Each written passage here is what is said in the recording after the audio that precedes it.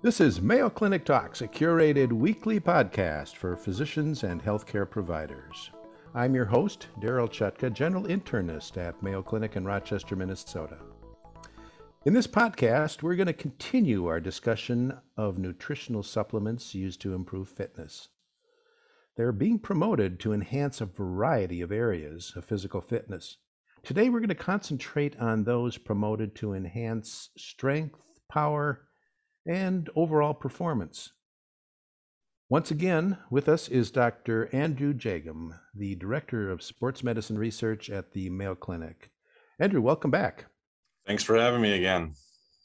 Let me ask, what happens to muscle, both anatomically and physiologically, as an individual increases their strength? I assume muscle bulk increases, resulting in increase in strength. What's happening to the muscle at that point?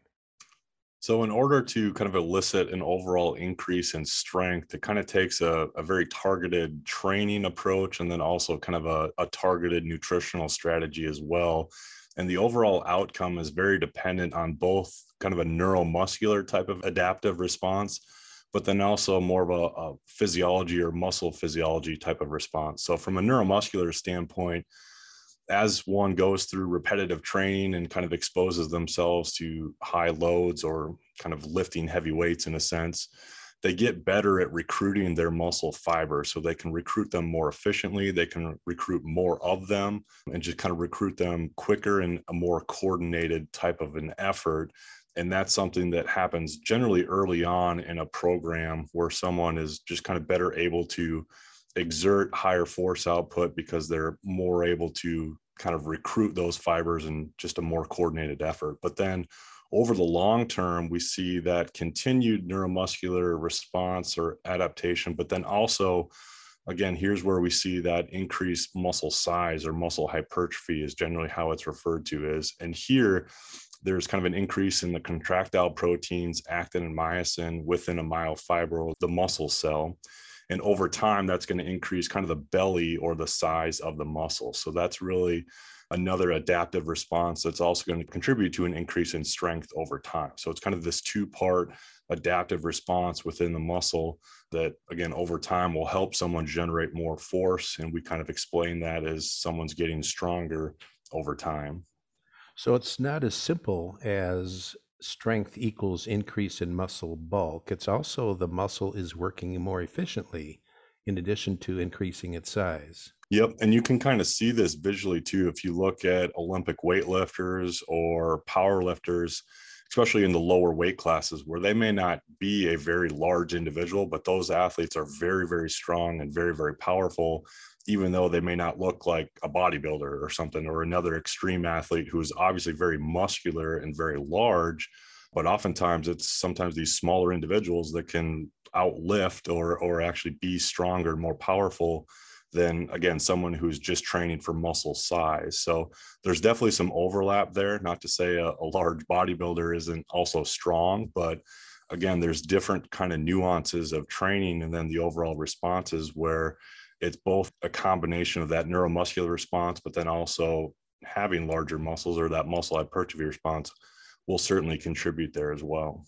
So on a cellular level, do muscle cells get bigger or do you actually make more muscle cells?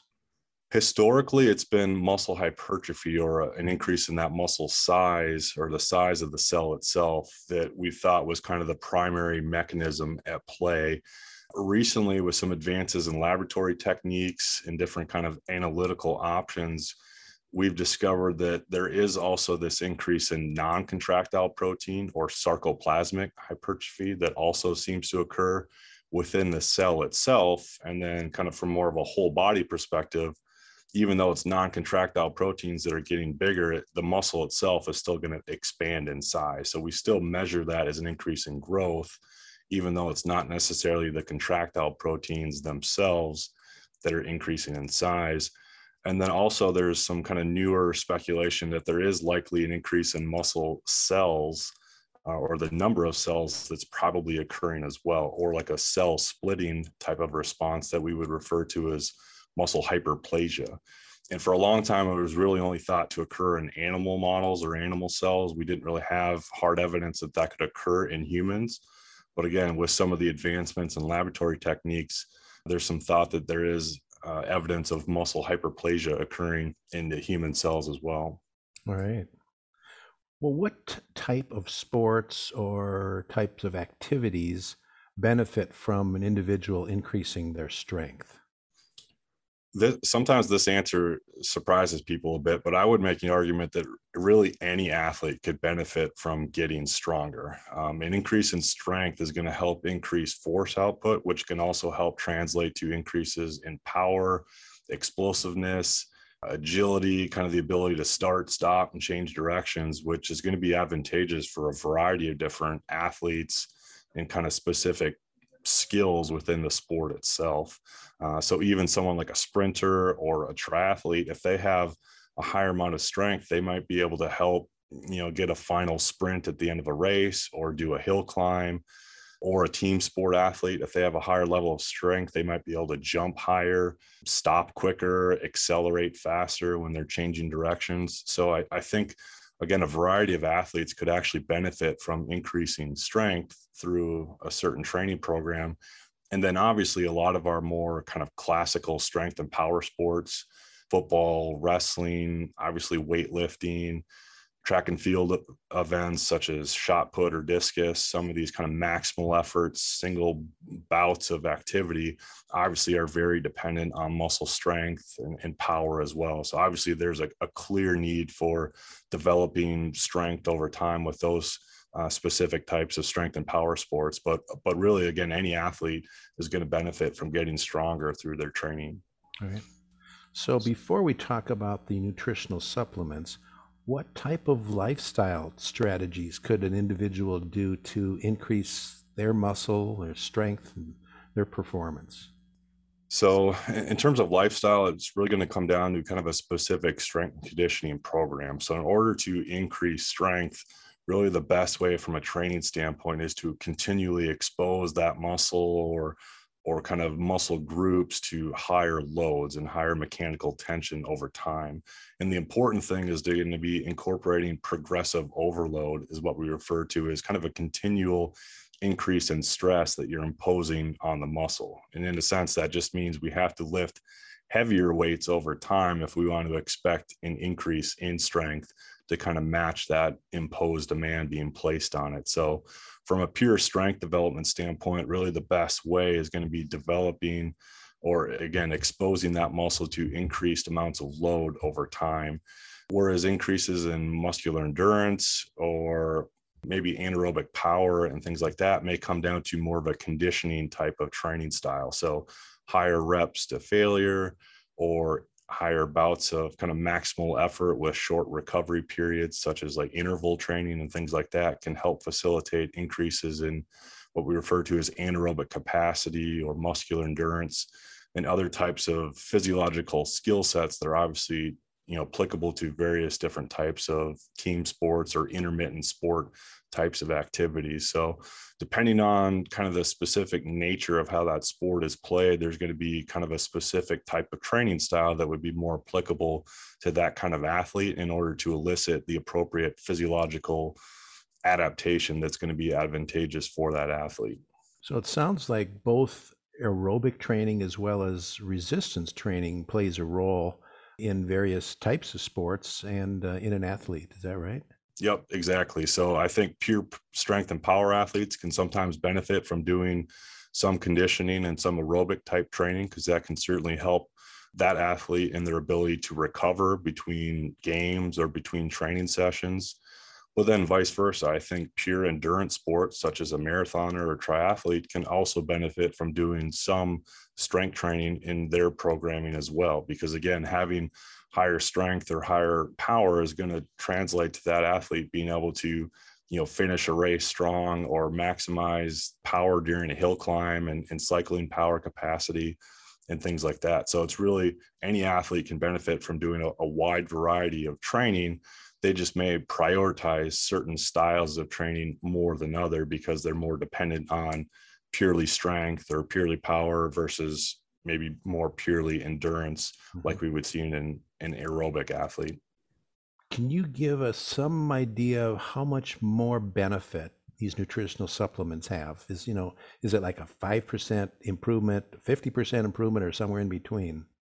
I would say probably 5 to 15% type of improvement is sometimes what we've seen within the literature, depending on the specific ingredient or nutrient itself. And so when it comes to, helping to support strength and power, over time, we see a little bit of a different approach as opposed to how an endurance athlete might benefit from a supplement or a nutritional strategy. Because with endurance athletes, what you consume the days before or the day of can actually make an impact on performance in kind of an acute setting.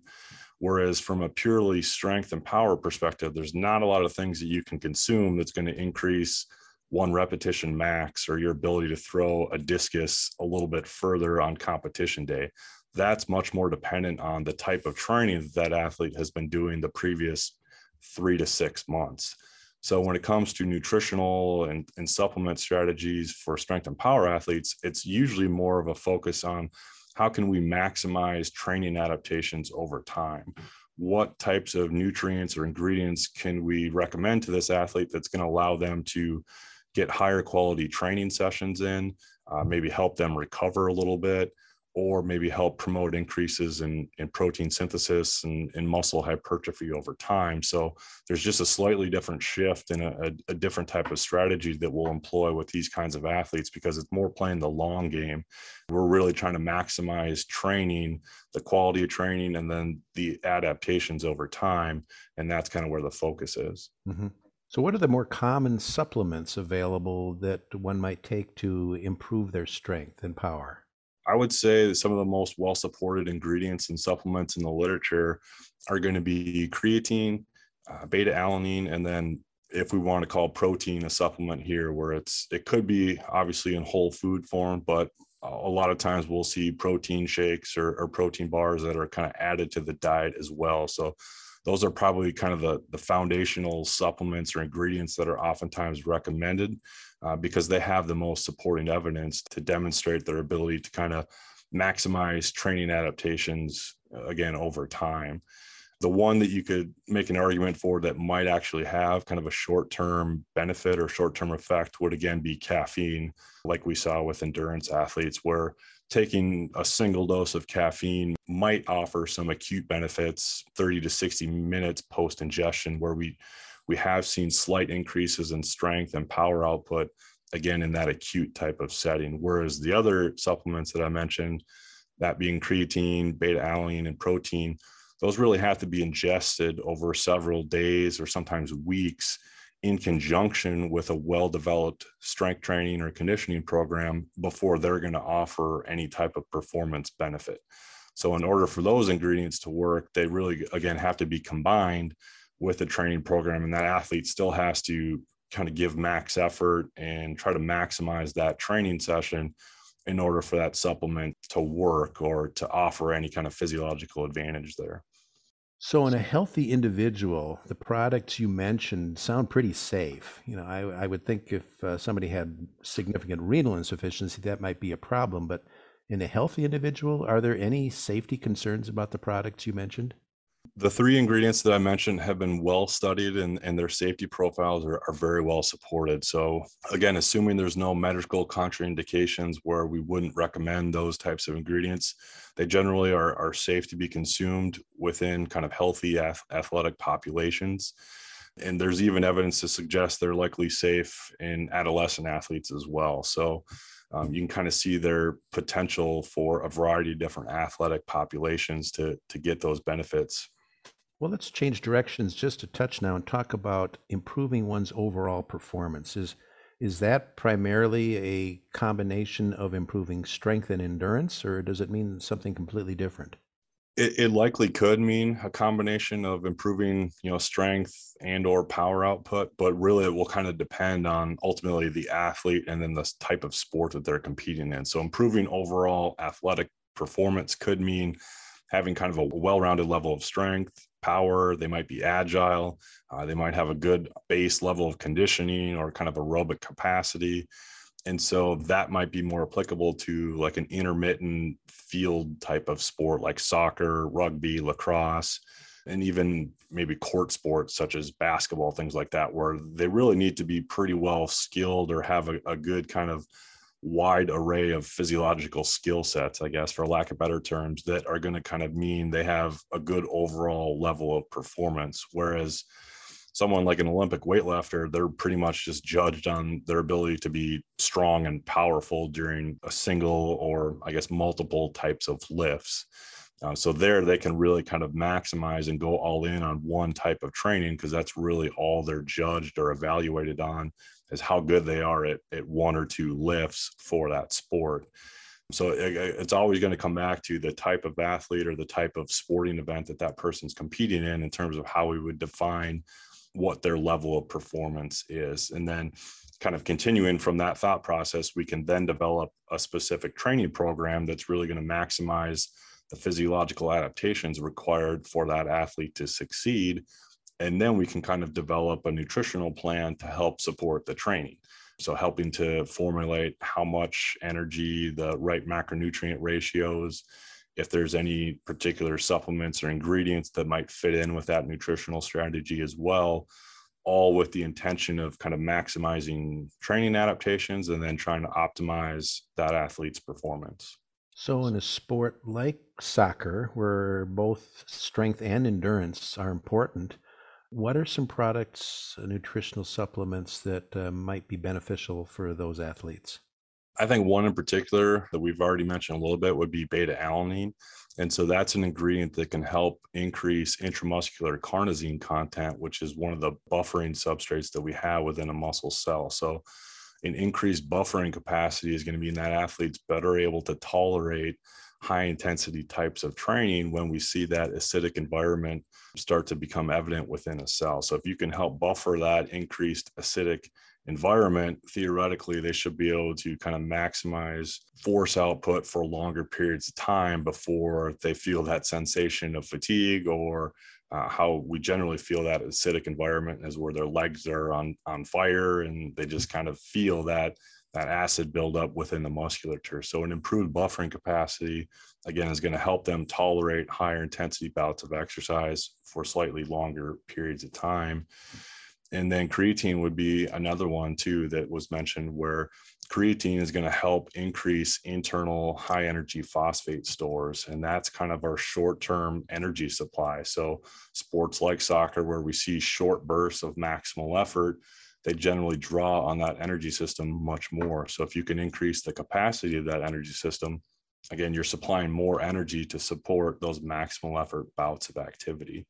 I would say sports like that are still going to be a bit more dependent on things like glycogen content, glycogen storage. So again, a very targeted dietary strategy that's dependent on or built around carbohydrate loading or carbohydrate consumption is still going to be very advantageous for that type of athlete as well. So it really comes down to a good diet, good exercise and training program, with some potential small benefit from the nutritional supplements. Yep, exactly. All right. What's available to promote recovery in athletes? Maybe either preventing injury or speeding up the recovery process in an injured athlete. Is there anything that can do that? In terms of speeding up recovery following an injury, I would say protein is likely going to be the most efficacious supplement there, where you're just providing more key amino acids and substrates to help just promote that overall healing response within the injured tissue itself. In terms of overall recovery, even from muscle damage or intense bouts of training, where we see this kind of acute muscle damage or exercise induced muscle damage and then inflammatory response, there are a variety of nutrients, whether they're kind of fruit compounds or isolated supplements, that are sometimes marketed with the goal or the structure function claim of reducing muscle damage, reducing inflammation, and kind of promoting overall recovery. But the caveat there is sometimes we need to be careful when we completely blunt that type of inflammatory cascade, because in a sense, we do need some of those signaling mechanisms to be allowed to do their job, because they're there to help promote kind of the internal cellular recovery and healing response itself. So we can't necessarily shut that off completely, because that's what elicits those training responses and adaptations over time. So we kind of have to walk a fine line of how much is too much and when is it appropriate to reduce that inflammatory response, and when do we kind of want it to run its natural course. And I think, again, it's going to depend on the setting itself. So there's a variety of nutritional and sometimes recovery strategies that we could maybe do during a weekend tournament where that athlete has to compete and recover very, very quickly because they may have another match the very next day. So there, it might be appropriate or more acceptable to use some of these anti-inflammatory types of agents or supplements, or even recovery strategies like cold water immersion type of therapy, where again, we're providing that kind of anti-inflammatory type of treatment modality to them. But in just an off-season training program, I would make the argument that you kind of need that, again, inflammatory response, because that's part of how that athlete experiences those physiological adaptations and really just gets better over time through the type of training that they're doing. So I think there's kind of a time and a place for some of these different, again, whether it's a nutritional therapy or, like I mentioned, with the cold water immersion, there's other types of kind of recovery modalities that are out there to help that athlete either heal or recover or feel better, I guess, when you're lessening the degree of muscle damage and soreness that may occur from the regular training that they're doing. Well, let's finish up by asking you to summarize our discussion and maybe give us 2 or 3 key points on the nutritional supplements used for strength, power, and overall performance. When it comes to increasing strength, power, and performance, I think the important thing to realize here is we're really just trying to maximize the training adaptations over time. So trying to look at certain types of supplements or ingredients that might help promote higher quality training sessions, like creatine or beta-alanine, perhaps caffeine. And then also, what are some potential supplements that could help maybe promote more of the recovery side of training? So things like protein, fish oil, tart cherry juice, some of these other types of nutrients, ingredients that are out there that will help just facilitate recovery overall, so that athlete can continue to kind of maximize training and get the appropriate benefit from it. Well, we've been discussing nutritional supplements used to enhance strength, power, and overall performance with Dr. Andrew Jagum, Director of Sports Medicine Research at the Mayo Clinic. Andrew, great points, very important things for athletes. Thank you so much for sharing your knowledge with us today. Absolutely. Thanks for having me. You can now listen to over 100 different medical topics developed for primary care providers on Mayo Clinic Talks podcasts. Find them at ce.mayo.edu or your favorite podcasting app. If you've enjoyed Mayo Clinic Talks podcasts, please follow us. Stay healthy and see you next week.